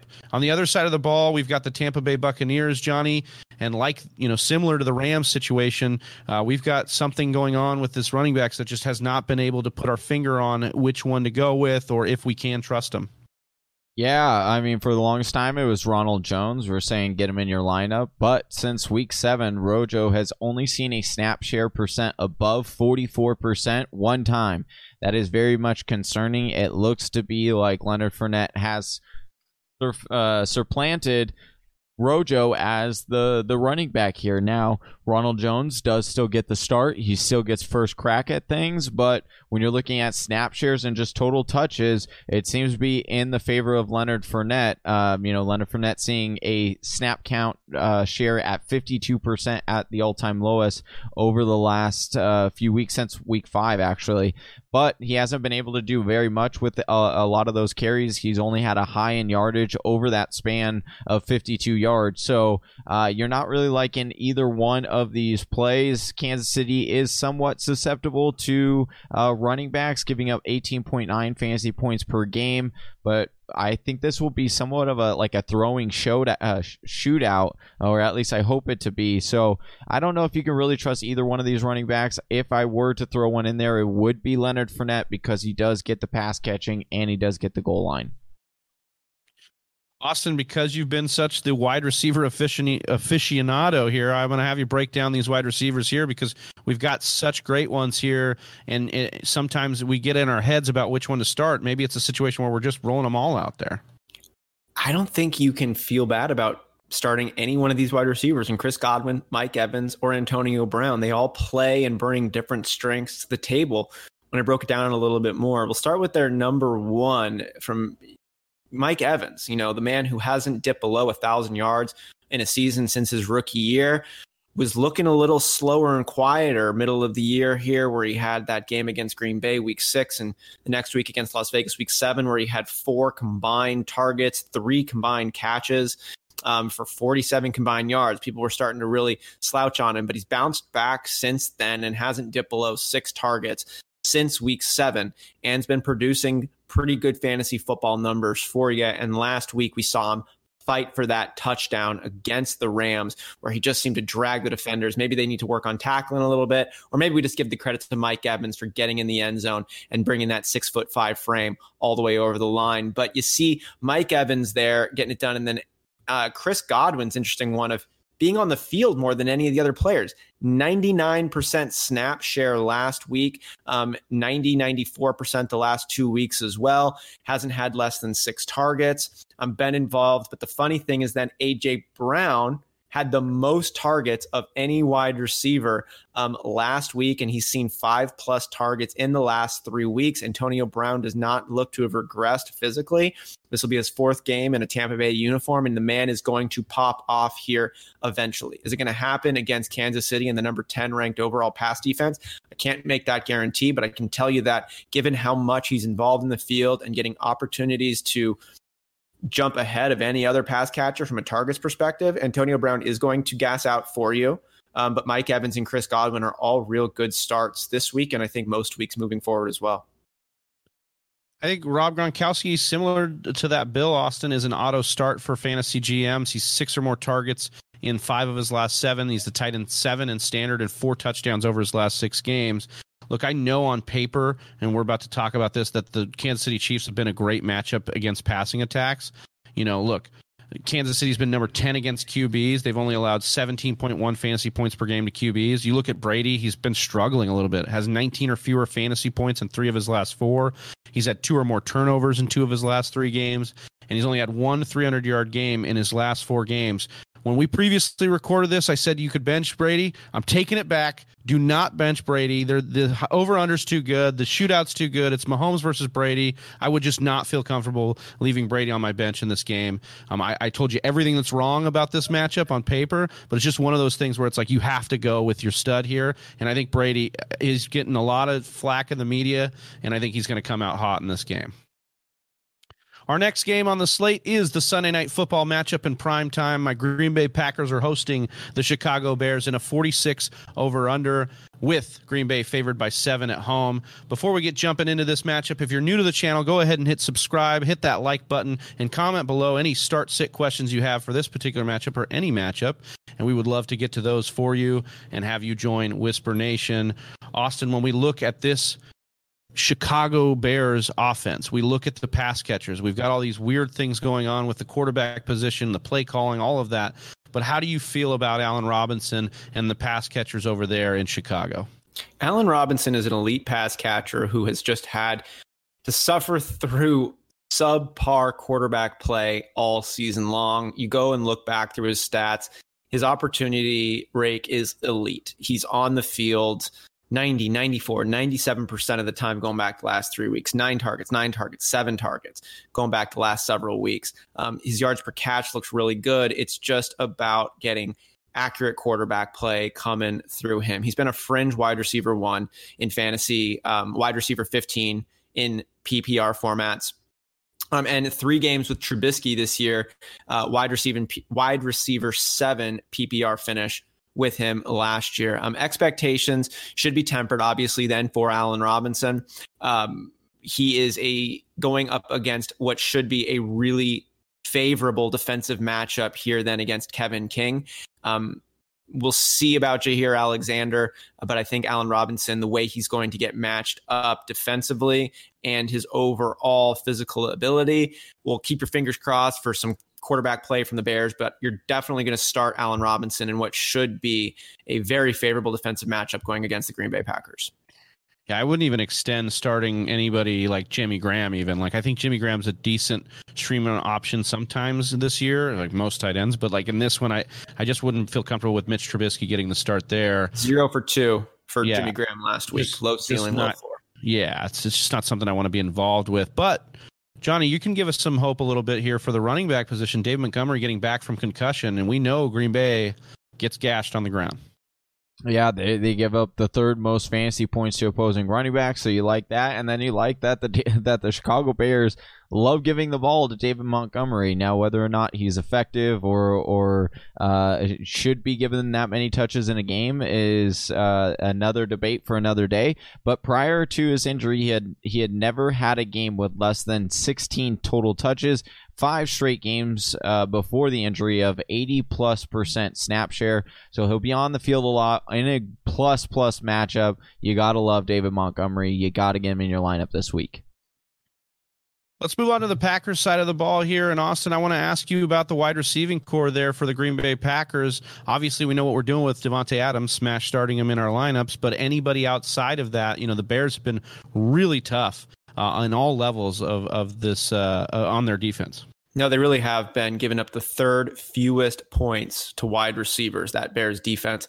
So expect Davante Adams to receive heavy coverage, but who cares? You're going to start Davante Adams all the time, every time. The 2 real question marks pop up when you're dealing with Marquez Valdes-Scantling and Allen Lazard, who was active last week and had a 59% snap return. Disappointing output for Lazard, though, in just 2 catches on 4 targets for 18 yards. MVS has looked like who you'd hope to see MVS look like given his skill set. Last 3 weeks, 53 yards, 149 yards, 55 yards, 3 total touchdowns. He does that on very little opportunity. We know he can get you a 50-yard touchdown at any point in time, but we also know that the man has been making some boneheaded plays, dropping some should-bes. And I mean, just Travi, from a Packers fan perspective, I've got my Packers ball right here. I see that beautiful Adams jersey behind you. How disappointing and frustrating has MVS been for us all season long and in this last run particularly? Yeah, this tweet didn't really age well, but earlier in the year I called MVS the Josh Allen of wide receivers. Josh Allen's been a lot more consistent this year, but remember last year you'd be watching Josh Allen one week and say, oh, he's a world beater. The next he's a bonehead. And I think that's where MVS is at. Like, he's going to have monster games, big plays, but the consistency is just not there. And now it's costing us football games. It's just not fun to watch. It's just not lack of consistency. He's losing the Packers football games. Yeah. And it's like, it's frustrating. Johnny, how are we feeling about Aaron Jones, though? Last week, not the greatest amount of touches. This week, he's going to get a really tough defense. Yeah, you're still going to start him. He did see 51% of snaps, which isn't ideal. It's more of a timeshare. Jamal Williams seeing 49% of snaps. But as far as carries, Aaron Jones is still outpacing Jamal Williams 2-1. So Aaron Jones would be the only play here. Chicago, 9th fewest fantasy points to opposing running back. So, yeah, it's going to be a difficult matchup. Temper your expectations for Aaron Jones. Look, I think Aaron Rodgers facing the Chicago Bears is a little bit scary for people. It's been a tough matchup, but he's only him himself. Like, Aaron Rodgers had 3 turnovers in his last 3 weeks. He had a tough NDD last game, but it was his lowest output since the Tampa game. I'm really not concerned, though, about Aaron Rodgers. He continues to be that guy you're going to put in your lineup because the ceiling's there every week. I mean, he could easily get into this game and start really ripping it against Chicago. Yeah, he's got a lower floor this week, but I think it's there for you. Want to just talk about Robert Tonyan. I do think that he's back on the tight end 1 map. He did so last week, 5 of 5 for 44 and a touchdown.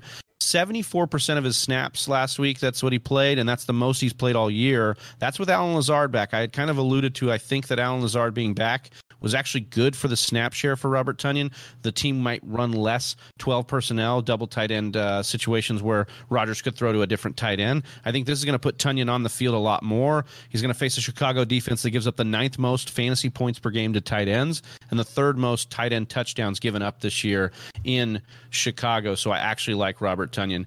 We're going to talk about the Monday Night Football game next. It's the Philadelphia Eagles hosting the Seattle Seahawks in a 47.5 point over-under. We've got Seattle favored by 5.5. Before we jump into this game, make sure you subscribe if you're new to the channel and hit that like button and let us know in the comments below what your burning fantasy football questions are, and we'll try to get to those. We'd love to have you join Whisper Nation. Well, we start with the Seattle side of the ball. There's been some Russell Wilson panic here, and I just want to highlight that he has 5 fumbles and 4 interceptions over his last 3 games. He's coming off his lowest passing total against Arizona with 197 yards, and he has not scored more than 23 fantasy points in 3 straight. So, yes, I understand you like that kind of points, but as far as the world beater situation that we had been getting out of Russell Wilson, that seems to be, a little bit tempered lately. Philly's been pretty tight against the pass. They're fifth ranked pass defensive efficiency, and they're only allowing 17.4 fantasy points per game on average to quarterbacks. Only the Bears have allowed fewer passing touchdowns to quarterbacks than the Eagles. Now, all that being said, you have to start Wilson. I just want to talk about that because I really want to set you up, Austin, here to talk about the wide receivers and how you think that Russ's decline has affected them. Yeah, it's going to be affecting their big two in DK Metcalf and Tyler Lockett, but in slightly different intensities. DK Metcalf does more with less. He has a higher yards per route run, and he ranks as the number 3 overall standard wide receiver, but the number 7 PPR. So he falls off a little bit when you go into PPR, as Lockett's the opposite. Lockett's the number 6 overall wide receiver in standard, but the number 4 in PPR. So if you factor in his completions, he goes up. He has a lower yards per route run at 1.8 versus DK's 2.07. And his floor is impacted as well. Lockett has a higher floor than DK Metcalf. He hasn't dipped below 4.9 fantasy points all season long, as where DK Metcalf he had 3.8 points against the Rams and 3.3 against Arizona when he only had 2 completions on both of those games. So DK Metcalf is more susceptible to having, just 2 or 3 catches for you, but we all know what DK can do with any opportunity that you give him. We've all seen him chasing down Budda Baker. He is probably the fastest guy on the field, probably the biggest guy on the field too, at 6'4", and he just does so much with the ball, but he doesn't get as many opportunities as Tyler Lockett does.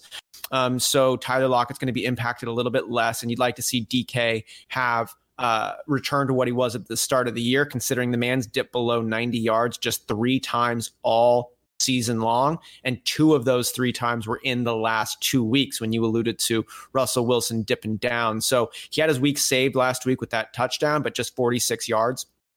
Tyler Lockett in the same stretch, he's had 18 targets and 132 yards and a touchdown in that same stretch. So Metcalf's going to have a bigger impact from Russell sinking down, but he's still involved. They're both like 90+% snap share all the time. You're never going to bench either one of them. You just really hope Wilson can get back to form.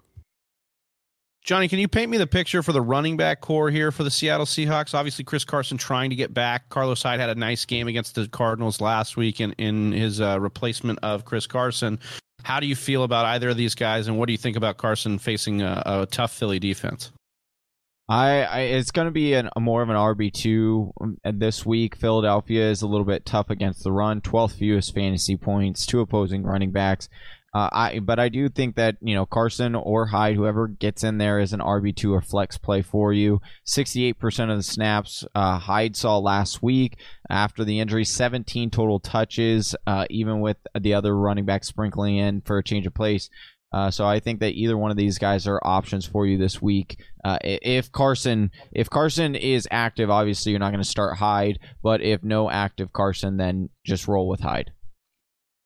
From Chris Carson to Carson Wentz, and another panic situation. Carson Wentz leads the NFL in quarterback turnovers, 14 interceptions and 4 fumbles. He's not eclipsed 16 fantasy points in fantasy. Why would I do that? I'm sorry.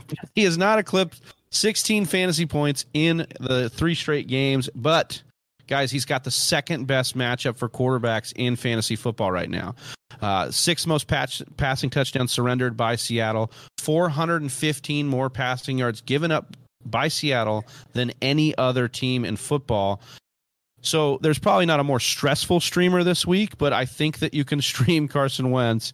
I will die, I guess, on this sword, but I think I have to play the matchup with Wentz. It's a primetime game. They need it just as bad as probably Seattle needs to probably get it done. I think it'll be a good game, and I think Wentz will show up for this one, or at least I'm hoping so.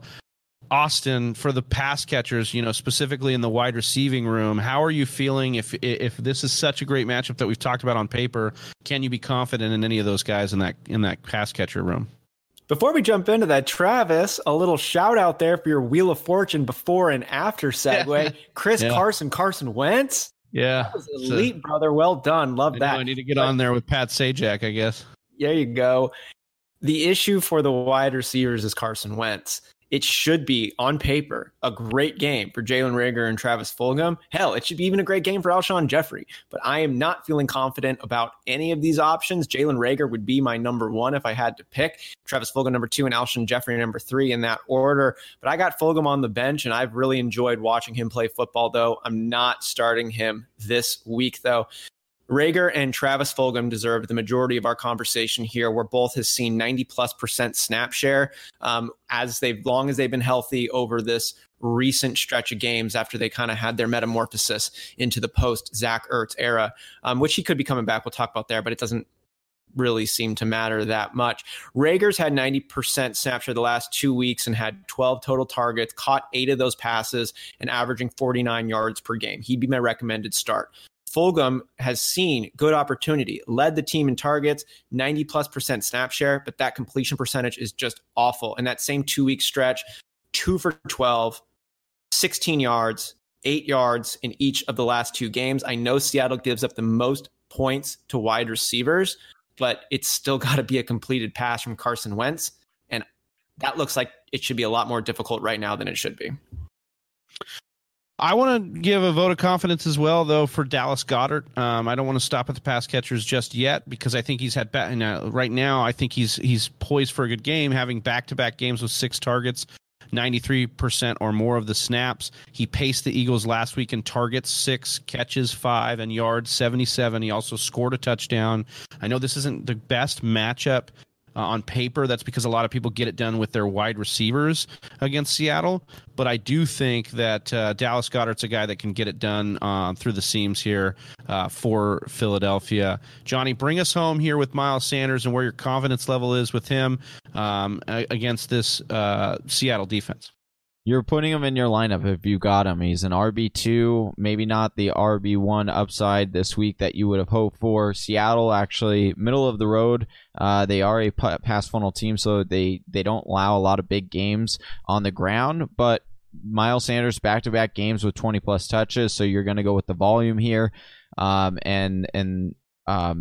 With that being said, there could be Boston Scott or Jordan Howard sightings, a change of pace, but other than the random touchdowns that they score, they're not consistent at all, and they shouldn't concern you too much. So I wouldn't be putting them in your lineup, but Miles Sanders I would be putting in your lineup this week.